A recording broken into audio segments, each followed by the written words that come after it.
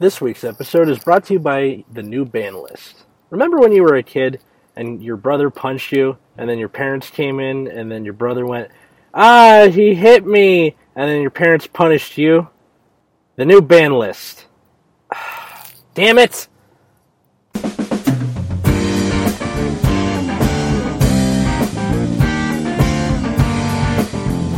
everybody, and welcome to Nexus Ignite. I'm Atlas. I'm Matt. And we're here with... Gabe. Emphasis on the gay.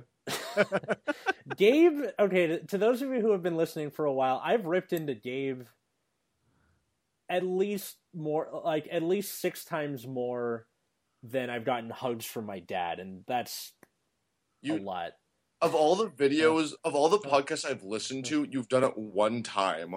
No, usually with you, it's usually offhanded shit. So just something like Gabe or I mutter. And I've only heard my name mentioned once. Is the point that I'm trying to make? Oh, well, how many did you listen to? One. Then shut up. Anyway, so we finally got him to come on because you didn't give a shit at all, and sure. Yeah. So he approached me with the idea of talking about power creep in Vanguard. So power creep is the act of card games releasing support that over time causes past support to just not matter because it's just not as good as the new stuff. Some believe it's a necessary part of card games, others don't, and that's what we're going to talk about. Gabe, did you have any other thing you wanted to say about it before we get into it, or? I mean, power creep as a concept, yeah, you explained it pretty well. Basically, how as sets go on, the bar of how strong some stuff is increases more and more. So yeah, I watched a video of I played a lot of different card games. Yu-Gi-Oh is one of them, and I kind of keep up to date with Yu-Gi tubers. And one of my favorite ones is Glasgow Yu-Gi-Oh! If you play Yu-Gi-Oh! You should check out his stuff. He has some pretty good stuff on there. He had a video about power creep, and I was like, wow. He actually makes some very compelling arguments about power creep and its impact on games. So I just kind of felt a desire to talk about it for this podcast. Sure. We just had a Yu-Gi-Oh! YouTube channel plugged on a Vanguard podcast. This is awesome. I mean, give credit where credit is due. No, I get it. I also play a fair bit of card games, and I've played many card games with rotations and without rotations in the past, and have a good understanding of why power creep exists and what companies' strategies are to try to minimize power creep. Yeah, well, what you just said. So set rotation is when you can only do. You can only play cards from certain sets depending on what the format is, right? Right. So, for instance, in Magic the Gathering, which is very popular for epic rotations in the format called Standard, you can only play cards of the past, say, 2 years ish, and every other card past that it rotates out. So the cards that you had from several years ago are no longer playable in this Standard format. But they also have other formats. They have Commander right. and Legacy. Commander is a casual format. Modern is another competitive format that is stable. It doesn't rotate, but so more cards could add to it again and again and again. And they have even older formats like Legacy and Vintage, back to the beginning of time. What's the difference between Legacy and Vintage? Legacy is a format where, well, maybe I should start with Vintage. Vintage, you can play everything, but a lot of cards are restricted to one. Oh, okay. So, for instance, there's these cards called the Power 9, which include basically their 0-mana artifacts that tap for mana. Mm-hmm. Is Black Lotus limited to one? Oh yes, Black Lotus is limited to one, Mox Ruby, Mox Jet, etc. And so to recall these kinds of cards. And these cards are not allowed in Legacy. Okay. So Legacy eliminates these kind of really broken cards. So Vintage is kind of traditional in Yu-Gi-Oh! Because Yu-Gi-Oh! Yu-Gi-Oh! Has different formats too, but it's a lot less than Magic. But Yu-Gi-Oh! Obviously is famous for its ban lists, and one of them is just how everything how limited they are is knocked down by 1 in traditional. Like if it's banned, it's at 1. If it's limited, it's at 2. Semi-limited, max out. Yeah. Okay.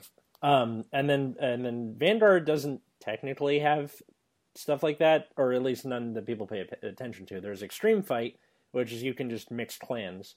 There's also G regulation, which is anything from GBT01 onward, or anything that has a flag on its card. Because if you look like next to the clan, it'll also have the flag of the nation it's on, and that only started since GBT01 and the promos around it onward. If you look in the previous sets before, none of them have flags. So yeah, and then also like if they reprint it in that era. So for example, they reprinted a Nightmare Doll Alice as a secret rare.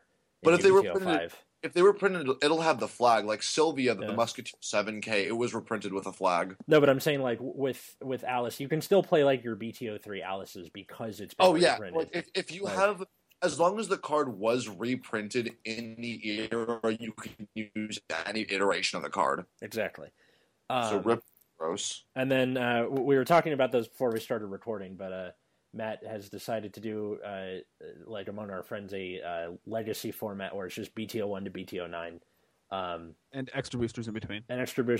So what this means is no break rides. Duke. Yeah, that's. I'm surprised no one's like mentioned that of everybody at school. Well, by the time BT09 came out, Duke had fallen off a little bit because there was like Vermilion and other BS. So. Yeah, like, and honestly, BT09, like, because also Duke didn't have a lot of its own support in, like, its era. Like, strictly looking from between BT6 and BT9, when, like, pre-Break Right Gold Paladins existed, there were, like, the 2 different playstyles, which were Ezel and, like, Ezel Field and, like, Pelennor support, and Duke, which is Shadow Paladin. And a lot of the support really helped Ezel, and like not a lot of it was like helping Duke. So it had a lot less support to work with. So you kind of had to run some just generic gold support back in those dark eras. I'm pretty sure the reason Spectral was like, well, one, it was a restander, which is crazy at the time. It was the only non-on-hit restander before for like some time. Yeah, and then also it's a ride chain, so you have like a consistency to it, easier ride consistency. Check out our ride consistency episode for more details. Hitting the ride chain with Spectral Duke was so insane, though. That's true. It made you so well, unless you were like me and in your first time playing the deck and you did the ride chain for the first time, you called 2 heal triggers. I think I remember that. That was really funny. That made me want to die. Yeah, I had a similar experience when I was running ThingSaver, like however many years later, where I had 1 in damage and I had set it up so I could do 2 like re-legions in battle phase, and I have 2 left in deck. I go ThingSaver, Twin Drive, ThingSaver, table flip. I'm done. Like. Well, I mean, I played ThingSaver on release. That was kind of the whole shtick. That was the point of ThingSaver, just to use it twice in one turn. No, but just like having it do that, like so perfectly stupid. I was like, ugh. Or you could be that time that I played Miles, and in Raging Form eras, I damaged 3 of them. Are you serious? 100%. It was great. That's some like Chrono shit, like where he's playing against the Shin and like he gets 3 Chrono Jets and damage. I'm like, that's not common. Why is it every time I play against Gear Chronicle they take draw triggers? That's true. What did you say, Dave? The difference is with Chrono, it didn't matter because his deck wasn't centered around a superior Persona ride. That's true. And he also had Ball Leaf, so as long as there was a 4th copy in the deck, he was fine. Well, actually, no, he had Gear Eagle. This was before Ball Leaf, and then Gear Eagle was after Ball Leaf. Oh, okay. No. He had to use the 4th Chrono Jet as Stride Fodder. That's what it was. Whatever. Anyway, so with power creep, like obviously, Vanguard has power creep. Like early days of the game had stuff where you would Counterblast 2 and retire something. Or Counterblast 3, call a unit from the deck. This game was born power creeped, honestly. Then as you get closer, I think around Legion era is where it starts speeding up more drastically. I think really just break rides. Like Break rides? yeah, I mean, so there's like a big shift in the game once you hit from like pre-break ride to break ride. Mm-hmm. So in your limit break era, like you have like a lot of time to find like the stuff you need or like build your game because you can like people just dirtle around at 3 damage and like try not to push each other to limit break if they didn't have like an answer for whatever the limit break was. But like once break rides came out, people would just sit on break rides, and so now like not only do you need like to deal with their limit break or whatever, you also need like a PG because they're break riding. Yeah. And the break rides sometimes did like really absurd shit to absolutely nothing, depending on who your break ride was. So it's like really easy to die, especially the break rides that gain crits or something. Yeah. Or free field or whatever. And then Or Link Joker, where you get to lock front row and back row, back when Link Joker was disgusting. yeah. Yeah. Or the Kagura one, which was restand. Yeah. Oh, Dauntless, yeah. Just give anything a restand. Dauntless Joke, that was a fun deck. Yeah, that was pretty fun. Or what was another crazy break ride? Like Mon Blaukluger, stand your field, boys. that's true. Even Ashley was such a simple break ride, and it was still scary because you go break ride plus 10k and a crit. Oh shit, I'm at 3. This is like if he gets a crit off that twin drive, I'm screwed. Like What ended up happening was if you were just on your regular limit break guy, yeah, you were just at a disadvantage than the person who was on their break ride. that's true. Yeah. Because if you hit, go ahead. Okay, because break rides, no matter how good, no matter like, there's obviously like a difference in like power between all the break rides, but no matter what they did, they were still good. There was not a single break ride that was inherently bad. Like even the worst break ride helped your game so much. Yeah, and like it pretty much made the old backup grade 3s that people would run. I'm talking about your 12k when attacks a Vanguard, 12k when boosted. Yeah. These kinds of like gigantic whatever. Yeah. Calculator like- Hippo, Magnet Crocodile, etc. all of them are now irrelevant. Yeah. Like That's all of true. those cards don't matter. Well, yeah, but sorry, what? I was just gonna say, like, break rides were probably like at least at the time, the biggest like seismic shift the game saw, just because it just added another 4 of staple to your deck. That's true. And if you look at the tournament results from so the first break ride to hit the United States was Bermuda, Prism Vert.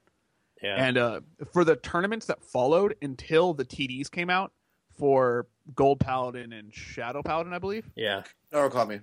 Narukami also. Sorry, Gold Paladin and Narukami. You should. It was just Vert. Like I think like each tournament had top 2 decks. One of the tournament was Hawaii, where both top players were Vert. There was another Also- tournament right after it was like Vert something. Well, at least with Hawaii, like Vert fits the environment. Oh, whatever. Anyway, It also wasn't just break rides though, because also alongside break rides, the degree in power of limit breaks also saw a pretty seismic shift. Like in set 9, you had the Blood, which was Counterblast 3 attack, 5k crit attack front row. In set 10, the immediate following set, you had Descendant, which re-stood with a crit, and Gauntlet Buster, which gained 3k and a crit every time something was retired. There was like, even outside of break rides, there was just a huge increase in power from regular limit breaks. well, there's that, and it was a much cheaper cost. Like Descendant Counterblast 1, discard 3. But it was a much cheaper cost because they introduced archetypes. That's true. Archetypes, yeah, that started with 10, didn't it? Well, depending on how you technically it was Musketeers, but it wasn't a complete archetype until BT16. But that was Sure. like Musketeer, and if you even count like the 10 and 12k for Blaster from set 5. Or Risers. Sorry, they existed also. Risers, forgot about Risers. I usually counted, at least back in this era, an archetype as an archetype if they had, I call them loyalty units, where when this unit attacks a Vanguard, if you have this type of Vanguard, this unit gets plus 3k. Starlight or Eradicator, etc. I'm a frequent contributor on the wiki, and like they have all the different pages for like the differences between subclans and archetypes or whatever, and how the Vanguard wiki defines it is an archetype is a series of cards with dedicated support, but it isn't enough to make it you can't make a 100% pure deck. Like Blau is an archetype and not a subclan because there's only a limited amount of Blau units. There's no Blau triggers. There's not enough Blau grade 1s to make a dedicated grade 1 lineup. Yeah. But Beast Deity is a subclan because from triggers to grade 3s, you can make a pure Beast Deity deck. That's true. Sure. So maybe I was that's a thinking really good of definition. subplans then. But yeah, it is a good definition. Archetypes had 12k, 10 and 12ks. Like Ezel has a 10 and 12k. That's true. You got a point there. Like I think the only real difference is just like the like how full archetypes are, and then like to break it down slightly further, they have something called character archetypes where it's revolved around a specific grade 3. Like every GB is a character archetype: Gavrael, Asha, Night Rose, whatever. Yeah. So what I think is fun. Okay, so like the game starts speeding up from like 10 to, or when Bermuda set 10 to what, like 15, and then 16. Did Legion slow everything down? Like how long a game takes? Because you would be putting stuff back all the time. I wasn't here for it. It only slowed it down because it only shuffled it down because shuffling from returning your triggers just took for fucking ever. Oh, okay. So it was like the time leap conundrum where like you're just put back, shuffle, search the Yeah, that's it. Yeah. Like that's the Okay. only game. I think games were proportionally the same. They might have been slightly slowed. I can't really remember. I don't think the grade 2 game was really played because a lot of the time you couldn't even Legion your first turn on grade 3 and other. But like even if you could, like Legion, your opponent Legioning first and your opponent striding first are two completely different games. True, because it's like one is twin drive, one is triple drive, and then And also power and effects. Like there's like a lot of different like the power creep also affected the skills. So like grade 4s had much stronger abilities than grade 3s. Yeah. Matt, are you still there? Yeah. Okay. Sorry. Actually, I think the stride skills are just ever so slightly stronger than Legion skills, to be honest. Or like really just ever so slightly stronger than even like break right turns. Explain. But what makes it really strong is that you get this extra drive check, and like the cost is lower.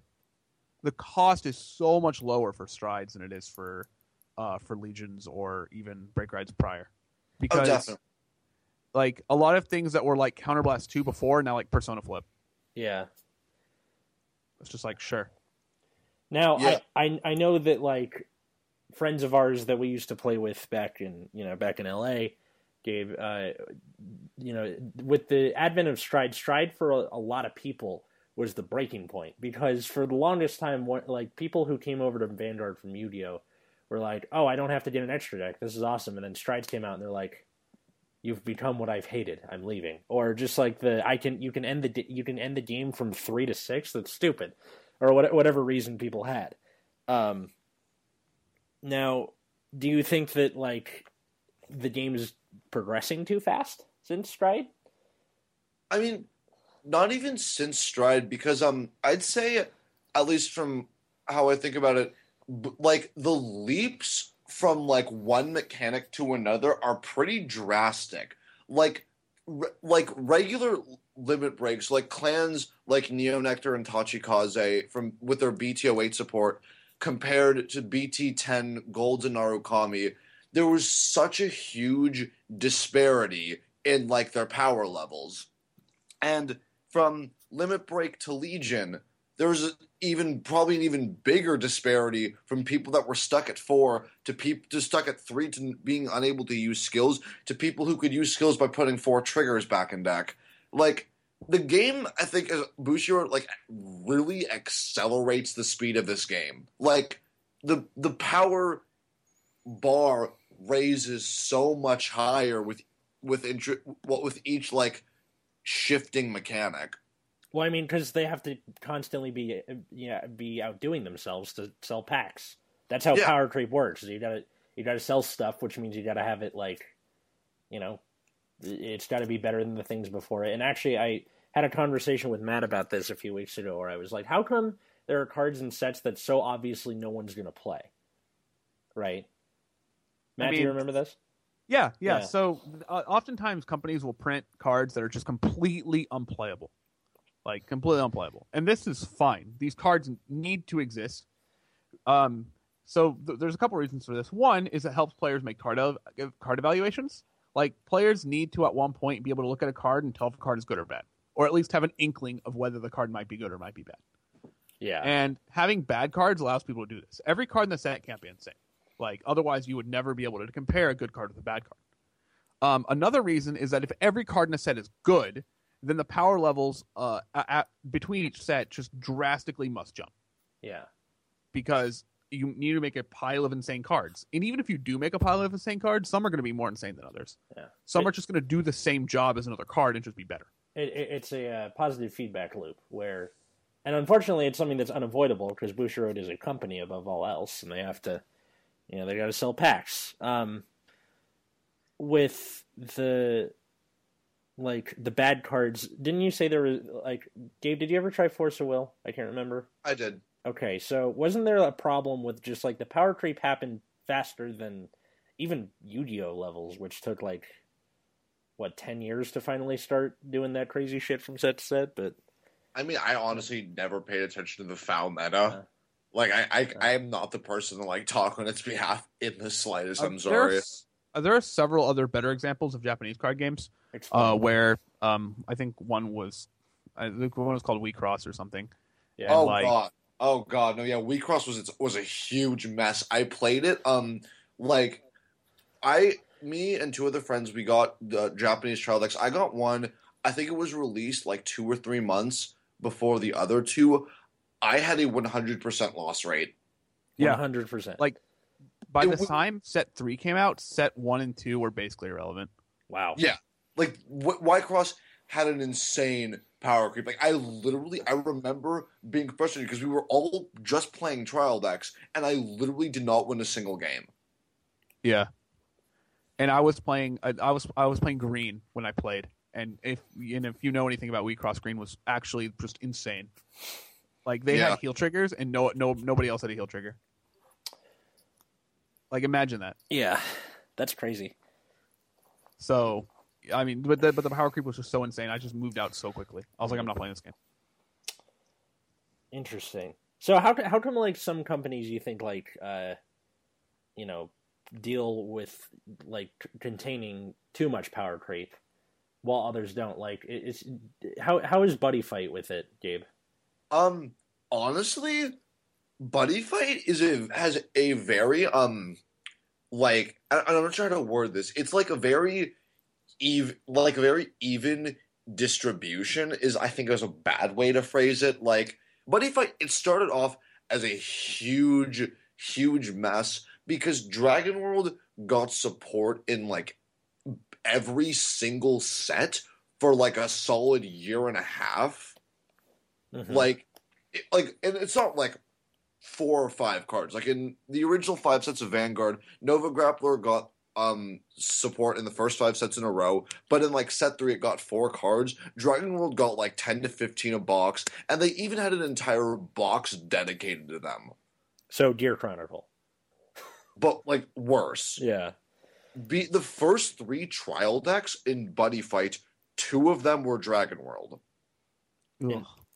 Interesting. And but Buddy Fight has undergone some pretty some changes. Obviously, worlds are stronger than others. I think the bottom 3 worlds in Buddy Fight are Legend, Ancient, and Katana.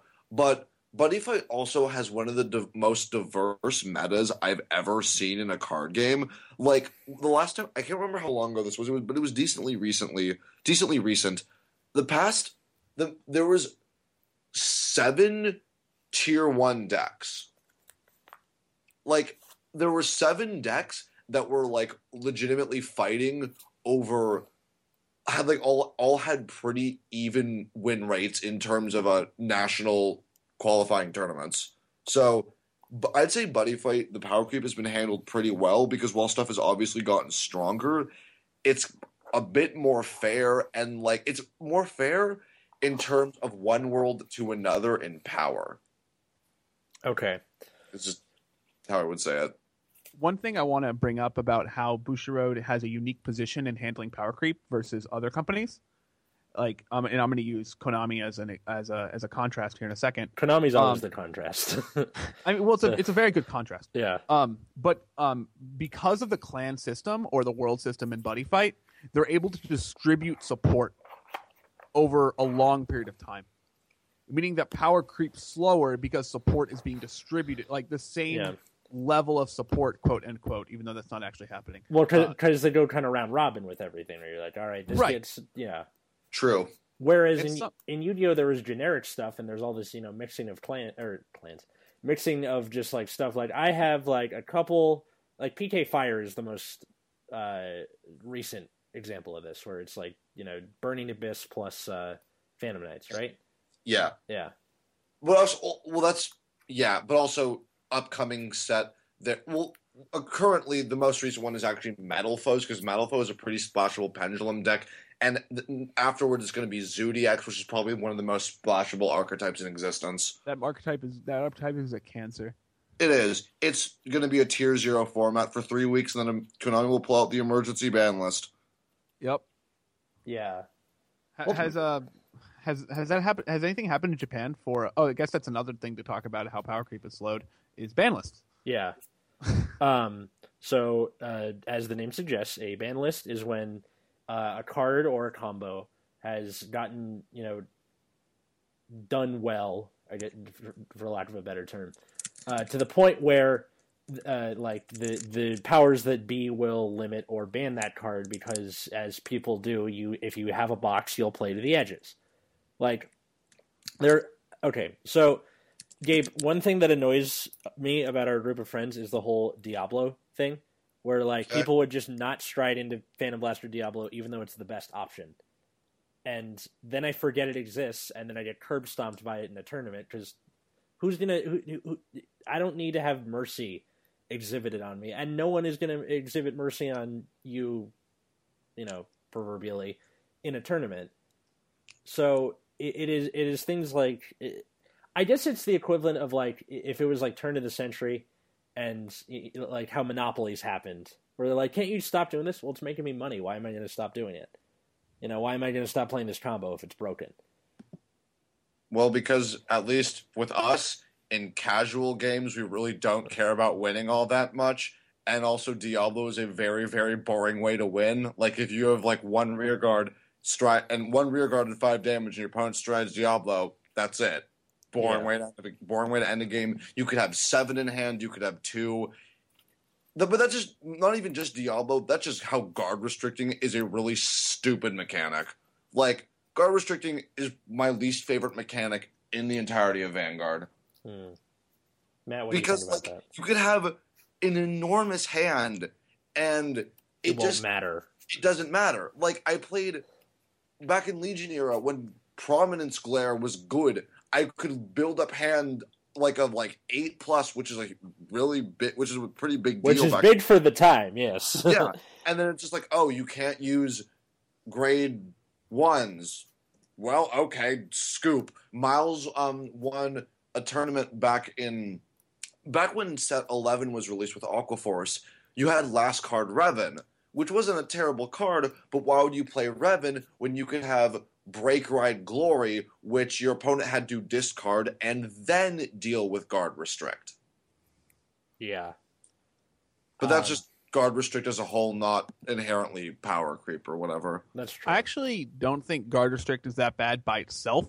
The problem that I have with guard restrict is when it starts gaining crits and like starts getting crits, and the power level and the power that monsters are swinging for now is so much higher. Like I thought Glory Maelstrom on release was very fair. Yeah. Oh, definitely. Upon release, Glory Maelstrom wasn't a huge deal. It was a 23k where you couldn't use grade 1s. That's not a big deal. Drop 2 10ks, you have 2 to pass. And you can still intercept if you need to. Yeah. Yeah. It was fine, but like the issue with guard restrict is as powers just have to keep increasing, because why would they make it weaker? Like, Yeah. that's just terrible, because no one's going to use that. That's horrible from a business standpoint. But because they keep getting bigger, it just becomes ridiculous. Like Ragnarok for Gear Chronicle BT01, it gains no grade zeros. And It was crit. it was a It was a what? zeros gain a crit. Okay. Yeah. So it was PT or GG, and just like I'm like, I've lost a decent amount of games where I'm at 2-3 damage and they get a critical or two, and I'm like, I have 7 in hand, or I haven't even strode yet, and this is over. Yeah. I mean, one thing that did help balance that, which, like the whole striding first thing, was G Guardians, but at the same time, it has made it so. Matt, I forgot what your thing was. My opinion is that G Guardians are an inherently more powerful mechanic than Stride by a lot, and I don't think it's like as small as it seems. I think the fact that G Guardians turn a heal trigger into 3 cards at this point Yeah, is really absurd. that's true. That's Like very true. Like Oh, sorry, striding is not inherently gaining probably a card or two, like when you stride, but G Guardians are gaining just a ridiculous amount of cards, especially G Guardians that can have an effect on your opponent's turn during their turn, like header around, denial Griffin, defeat Flare. True. Yeah. At the same time, with because of stride numbers, well, I do agree with you that G guards are great and they give you an effective gain of 1 or 2. They still don't solve a bit of the issue, because there's the token Rambu G guard. If it's a Vanguard attacking, the attacking unit net loses 10k and the shield gains 5k, so it's basically a 30k G guard. That's still 41, so it's while it is a 1 card 2 to pass, it's still only 2 to pass on the 3 drive. So G guards definitely help the issue, and the issue with guard restrict, it still isn't inherently solved, because while it obviously doesn't stop the attack, it relies on 1 of 4 cards in your deck. Right. And that's why when the Japanese list was posted just recently, I posted this to Reddit, and I think it's just spread everywhere at this point now. Japan is unbanning Conroe. I think that's a really big deal. Yeah, actually, we should probably I don't want to do a full episode on the ban list. Why don't we just take a by road off for a sec? So the Japanese ban list that is going to be in effect on February 1st has Erwitar limited to 1, Sanctuary Guard Dragon limited to 1, 7 Season Night Runner limited to 1, and you can no longer use it as your starting Vanguard. Conroe unlimited. Is there anything else? Anything else I'm missing? No, that's it. That's it. So that's all Very the new small stuff. list. What? Very small list. Yeah. So a lot of people were confused and/or annoyed by this, because everyone tends to agree that it's not Erwitar that's the problem for Gear Chronicle shenanigans. It's Mellum. Factual. Yeah, because Mellum can, search. I mean, No, Erwitar anyways. is very good. Yeah, and Mellum's effect. Mellum combined with TikTok gives you a +1 for no cost, with a very weird loophole on the ruling that I still don't see makes sense. Yeah. I hate that too. I get it, but it's still. I can definitely see where people would be kind of annoyed by it. But it's just the way that effects work. They just all go in standby and they just resolve them in whatever order you want. But Mellum's effect still just hanging out in standby, so you can do whatever you want. Yeah, it's annoying. Yeah, but I don't think this solves the problem either. Yeah. I think it's Bushiroad being really careful with their baby. What, with Gears? Yeah. But at the same time, I'm also kind of confused, because we have to be honest here. Mellum, TikTok, Erwitar, and History Maker is objectively the strongest build Gear Chronicle has, even compared to the stuff they're getting after it. Like the Clan Booster, it's still Erwitar to History Maker. the character booster. It's still Irwindar the History Maker. Like they're giving Gears support, but No one is cares going to get it because it's weaker, which is honestly bad from a business standpoint because they're just making completely pointless support. Like it might be crossover and Pegasus might be played if TikTok and all of those guys were affected. But like, first off, they're only limiting it to one. And also, Irwindar, even if you see it in your hand, you can call it and time leap it. The only way to really affect Irwindar is to hit it in damage, which is statistically unlikely. Well, there's that, especially now because there's less of them. But also, if Gears has such a crazy, recycle engine that even you can go, okay, I'll heal it, Uluru, put it back, take away, put it back. About that, you could literally just heal it and then use a G guard to put it back in there. Yeah, it doesn't. Yeah. It doesn't solve the problem even remotely. Actually, if anything, the other deck, quote unquote, Chronofang, that was like its main advantage engine. So if anything, you kneecapped the wrong guy. Or it's like stepping on Chronojet's foot and then just kneecapping Chronofang. True. Yeah. Yeah. He's like, okay, I'm fine. And then he's like, oh god, you've killed me. I think that hurts Chronofang a lot, actually. Yeah. Like only having one. Yeah. Because that was Chronofang's advantage engine. Like, if you read the comments on the page that Matt posted on our group Facebook, I talked to Richard about like how to change the issue, and Yu-Gi-Oh! And Buddy Fight have a stipulation where, obviously once per turn wouldn't affect Irwindar because once per turn means once per turn for that copy of the card. Yeah, but because it leaves and then comes back, right? Yeah, Buddy Fight and Yu-Gi-Oh! Have a stipulation that's the ability of X card may only be used once per turn, which means no matter how many times you call the card, you can still only use the ability once during the turn. And they could have just errated those cards to say you can only do this. You errated Melum or Irwindar to say you can only use the ability once, and that would completely make it fair. Yeah. Like, you can only use the effective Steam Maiden Melum once per turn, like, with the like, name in quotes. That's, like, the way to word it, right? Yeah. Like, and Bushiroad also has a history of just kind of injecting inherent rules. Like, before, like, we have the clan fight rule, and you can only use one clan, but you can also use 4 Blaster Darks and Royal Paladin. You can also use reverse units in Link Joker. You can't you can use Jewel Knight Sword and Beam, but only if you have Jewel Knight grade 3s. Yeah, you can inject honestly what they even could have done was Irwindar. You may only use Irwindar if you have 4 copies of Chronofang Tiger in your deck. Yeah. Well, actually, they could just do 4 Chronofang for Chronojet. Maybe it should be like... you mean? Oh yeah, sorry. But like, you know what I mean? Yeah, no, I get it. And at the very least, in that case, half of your rides would lock you out of next stage. So even then, it's still kind of okay. I guess so. But like, there's a whole lot of ways that they could have handled this, and it didn't. It literally changes nothing. It physically doesn't change the power disparity between Gear Chronicle and everything else.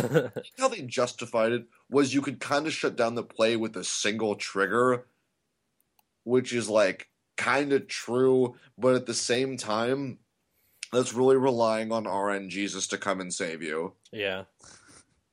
Hi, Hershey. What's interesting in this ban list is they did hurt the one deck that was fighting Gear Chronicle. True.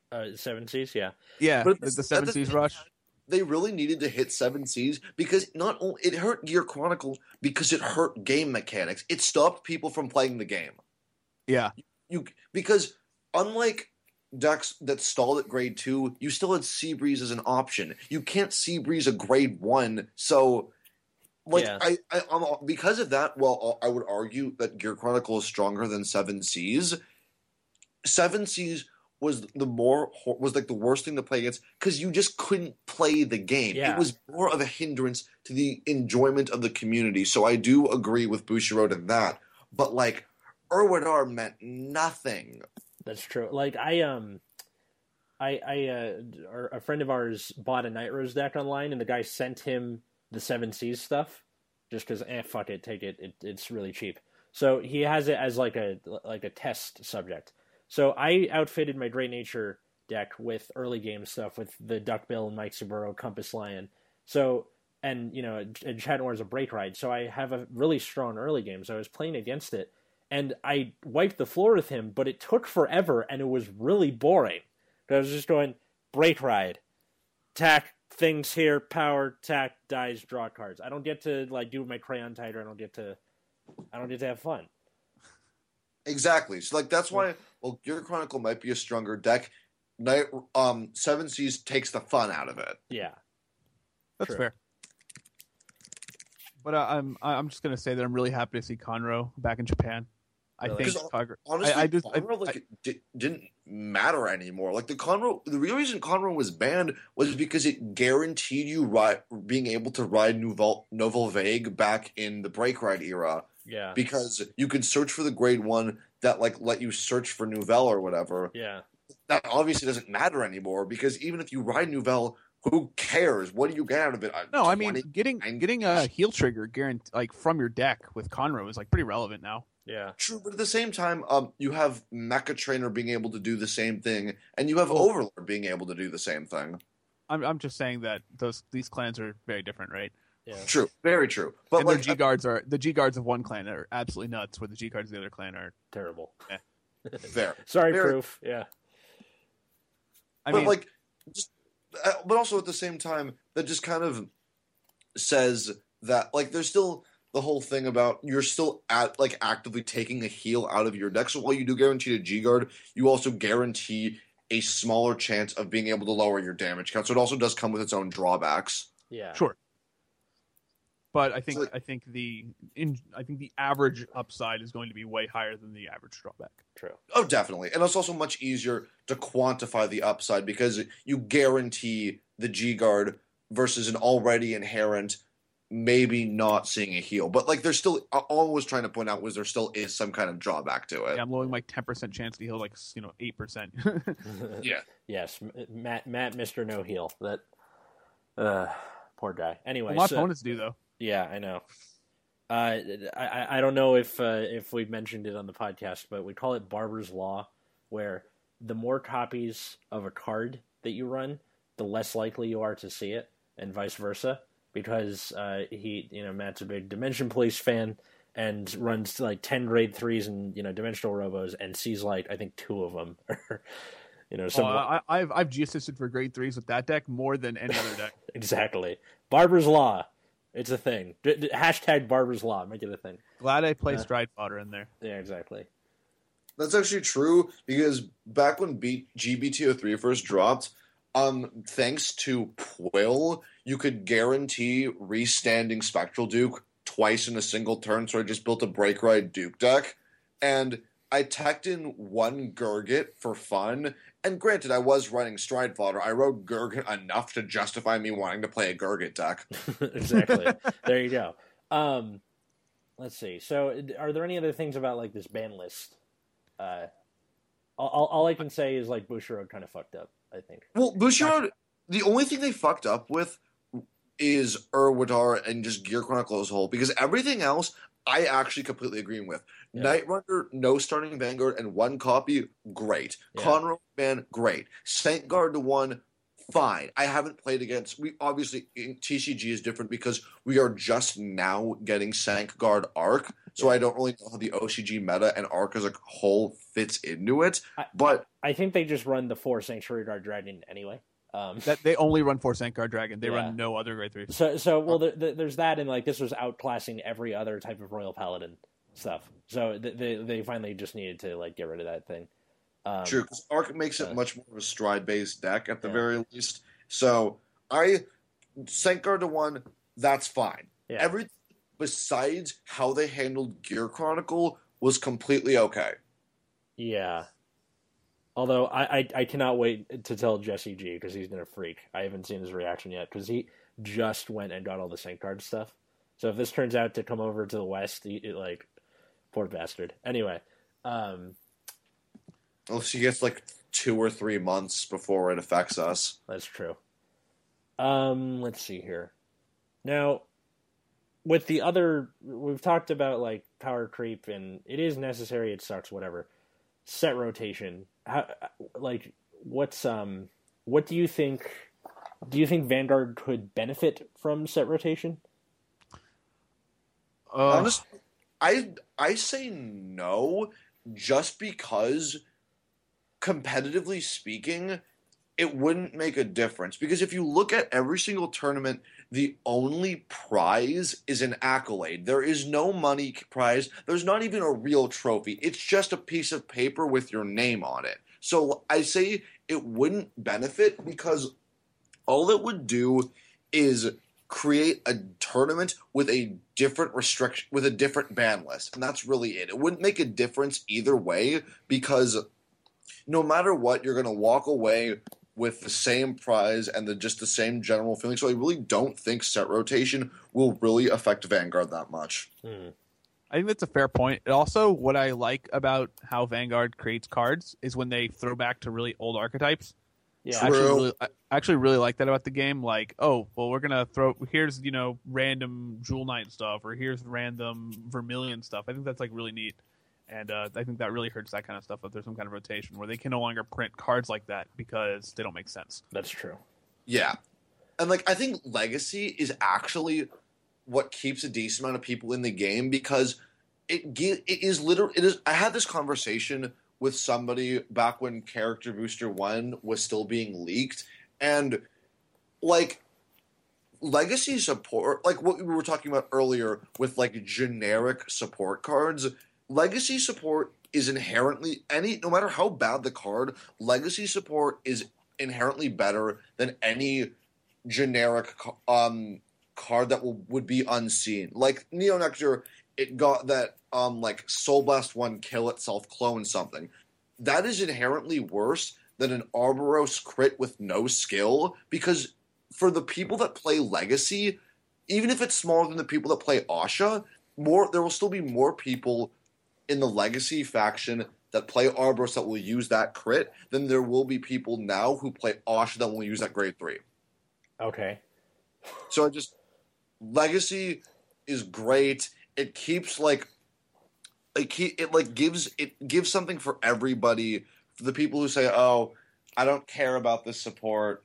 Maybe I don't want to play it anymore." And then, "Oh, wait a minute, that deck that I loved is getting support again." Like Blau. I got a little bit bored of Victor. Blau was my favorite deck. Blau's getting stuff that makes me so happy. Arboros came back. That makes me really happy.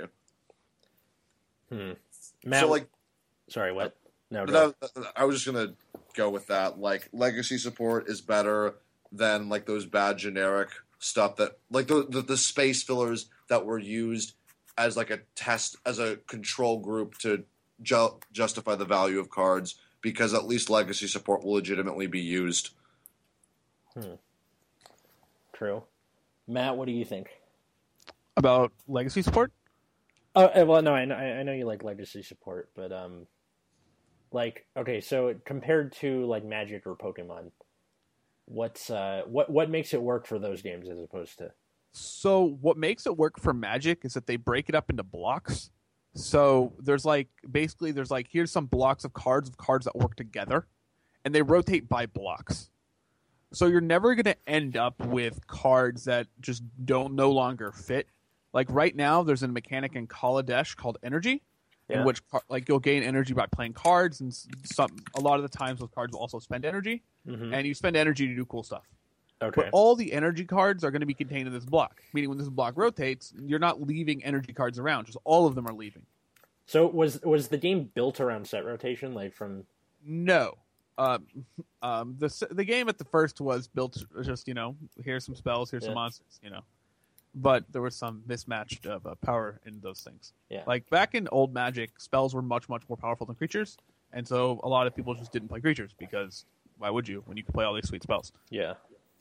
And but the block rotation and the fact that there's like themes in the block really help the rotation system work.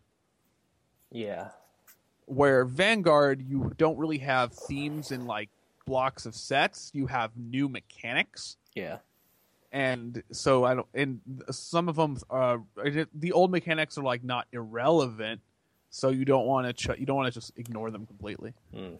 Bushiroad actually does that because it's kind of a double-edged sword. But what Bushiroad does with new mechanics is new mechanics and increased and with power creep to at least help justify using old support is they create restrictions. Like they created GB Generation Break, right? Yeah, they created GBs, which were like a GB rearguard is if you look just at its skill and not cost or restriction, is inherently better. Will probably be better than a non-GB rearguard. Like the original Berserk Lord is on call or ride counterblast to retire something. Then there's the Legend deck Berserk Lord, which is when your grade 4 Vanguard attacks counterblast when retire something, which is not usable one time and has a less cost, but is GB restricted. So because it is restricted to the point where you have to be at grade 3 and have stridden once, there's still some justification to use Berserk Lord because you can the original Berserk because you can at least stay in the early stages and use its ability. Obviously, Berserk Lord is better, but there is still that small but noticeable justification of the original Berserk. Yeah. Well, I think it's funny just because like the Vanguard were like Bushiroad is making all these cards that are, you're doing crazy shit in like the mid to late game. Like all your strides and all your restandings and crits and guard restricts and all that stuff. And then that's ironically made this state where like, I can do this in the early game. This makes it way better, Yeah, nowadays I'm a lot more scared to be at 3 damage when I ride to grade 3 than back in Limit Break era. Yeah. Actually, if anything, you were happy because you're like, all right, 1 more damage, let's do it. True, but yeah. Yeah. Let's see. Any other things to add? I think I say with a bit of leniency when I say that I like power creep because power creep kind of is what makes stuff interesting. Like power creep is what gives us mechanics because with the introduction of mechanics, they will inherently be better than the previous because why would they release a new mechanic unplayed? Which is the question we asked Bushiroad, why are you making crossover and Upheaval Pegasus if Mellum and History Maker exist? Yeah. But it's just because of power creep, that's what allows us to get the new mechanics like Stride, Legion, Break Ride, and actually systematically change the game. Power creep is what got Yu-Gi-Oh! To go from fusions being unable to be fusion monsters being able to be summoned through fusion summon to synchros, which instead of requiring 3 cards required 2 minimum, but you could still easily use 2, and you could still Monster Reborn it, to Xyz, to Pendulum, and bringing fusions to being able to be a lot easier summoned and special summoned through other means. It's just power creep is what lets the game actually change a lot, because without power creep, it would honestly just be the same stuff moderately changed. At least Miles, our friend Miles, he played Pokemon for a little bit, and he told me that there are a couple cards that are literally just copy and paste of the exact same effect, but they're just different cards, so you could run multiple. And I'm just like, okay, that's stupid. I'd prefer to use a different mechanic or a different engine completely than just literally the exact same card. I think power creep is what makes it's a bit of a dirty word now, but there's still this oh shit, this thing's getting support, and then in the back of your mind you know that because power creep is a thing, these new cards are going to be better than the shit we had before. It's exciting, oh man, Murakumo's getting stuff in set 10. I wonder what it's gonna. Okay, you can top Murakumo pretty easily, but you see what I'm getting at. Yeah. Because if power creep wasn't a thing, it'd be like, okay, it's going to be the same thing in a slightly different packaging. Maybe they'll do something interesting with that. Mm-hmm. Who knows? Wait. Yeah. Sorry. Finish. No, that was it. It just if it's still going to be the exact same thing, Yeah. gonna be the exact same thing. So who cares? Yeah. All right. Matt's internet cut out, so we gotta finish I'm the. back. Oh, you're back. Yeah. Okay. All right. So you just missed the long thing about like That's fine. Power creep makes the game exciting because all the new stuff is like we. I was going to make my better- comment. What? I was going to make my comment afterward. Go for it. All right. So, power creep, I think, while I'm not a huge fan of power creep, at least not as big a fan as Gabe here, Yeah. I do think it is necessary because you must either have rotations in order to keep power levels of cards down, or you must have power creep. I do think that power creep can be done in unique ways so that cards just aren't becoming completely irrelevant at a very fast rate. Yeah. And I hope that the people creating mechanics at Bushiroad going forward will be creative with how they want to make new mechanics. I hope so. So I do think that like G Guardian is like a unique way. While it did indeed power creep, it is a unique way where you're not just making cards that were previously existed irrelevant. Yeah. Like, also, I like Bushiroad. It did power creep kind of. They didn't handle power creep that well. Like as I said earlier, Break Ride and Limit Break to Legion and original Limit Breaks to Break Ride, those were power creeped so hard it completely invalidated them. Like, yeah, I like Break Ride as a mechanic, and I thought Legion was interesting at the time. So I like how they did something new, but they just didn't. I'd say Bushiroad didn't handle it well because the support immediately prior was completely invalidated. Yeah. That's fair. Well, so And I want to go back on my point because G Guardians did kill a lot of leftover legions and Silent Tom and these kind of these kinds of cards. So it's like G Guardians did just make a lot of strong rear guards and previous legions just completely irrelevant. Yeah. Though, well, obviously, we've discussed, I'm kind of okay with that level of power creep, as I'm very against guard restricting, as it's kind of become ridiculous. So Sure. I'm happy about it. When my opponent Diablos me, I use 2 Rain Breaths, call 2 Interceptors, and then guard with those Interceptors and G guards. So when that happens, I'm fine. But like, that's just because I hate guard restrict that much. Yeah. I mean, like, Bushiroad's not perfect. No company is, but could be worse. We could be playing Luck and Logic. Hey, Luck and Logic's great. I tried it. I don't like it. So I learned the rules today, actually. how was that? I don't know. The game seems pretty straightforward. Yeah. It's Like, oh no, you continue. Based on what I was told about the colors, I would just play the defensive one because Yeah. you're limited on attacks. I am, at least from how I perceive the game, Luck and Logic is probably one of the most skillful games I've ever seen, just because it requires so much thought and like when you should do your logic drives and what logic drives, and like when you should do your logic drives, what cards to play when you're in the middle of a battle, and are you going to really tap and draw and playing stuff. I So, don't like, know. it takes a lot of thought. Like, it's pretty straightforward as a game. It's simple to understand, but it is so hard to be good at. I don't know. I just think like Bushi's spreading themselves too thin. Like they got 4 games now. It's a bit much, I think, but whatever. I'm not here to badmouth Luck and Logic. I'm just here to make fun of it. Now, I'm kind of out of stuff to talk about. Unless you guys have any other things to say. I mean, I got nothing off the top of my head. If Matt has a topic, I'd be glad to chime in, but I got nothing. No, I think we covered a pretty good amount of power creep, and I just want to kind of end on the note that while power creep it definitely can hurt sometimes. Like you definitely feel it. It does pop up, and the Bushiroad it kind of ramps up whenever a new mechanic happens. Yeah. But there are games where power creep is much worse. And just let's say there's at least not staples that everybody needs 4 of. That's true. Solemn Strike.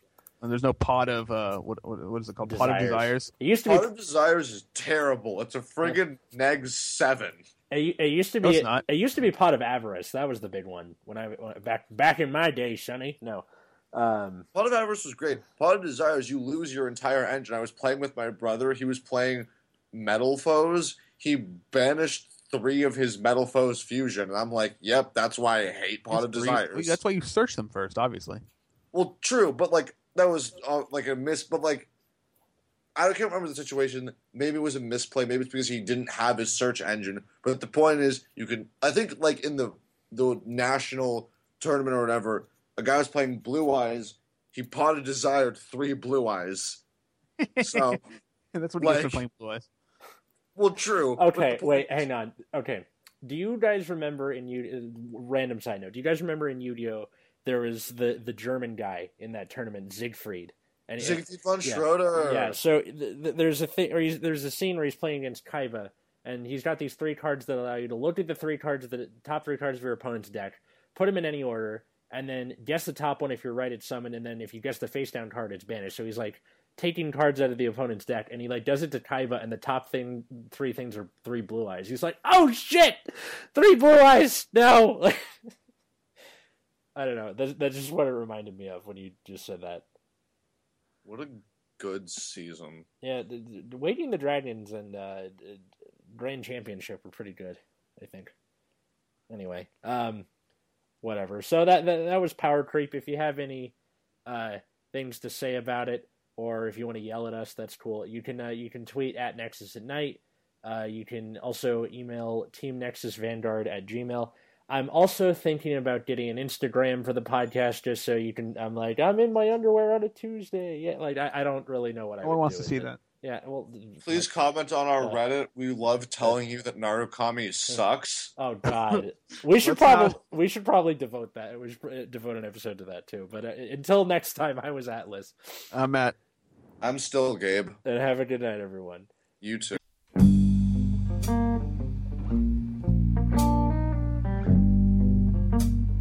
Take the time to thank anybody who found this podcast.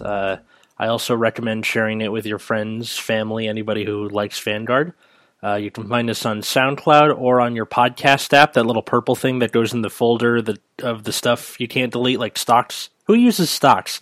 Anyway, you can also tweet me, Atlas Novak, so at ATLASNOVACK. You can also tweet at Nexus at Night, NEXUSATNIGHT. Or you can tweet the Nexus Core YouTube channel, so at NEXUSCORPS. Be sure to check out that YouTube channel. We have, card fights and deck profiles and all that good stuff.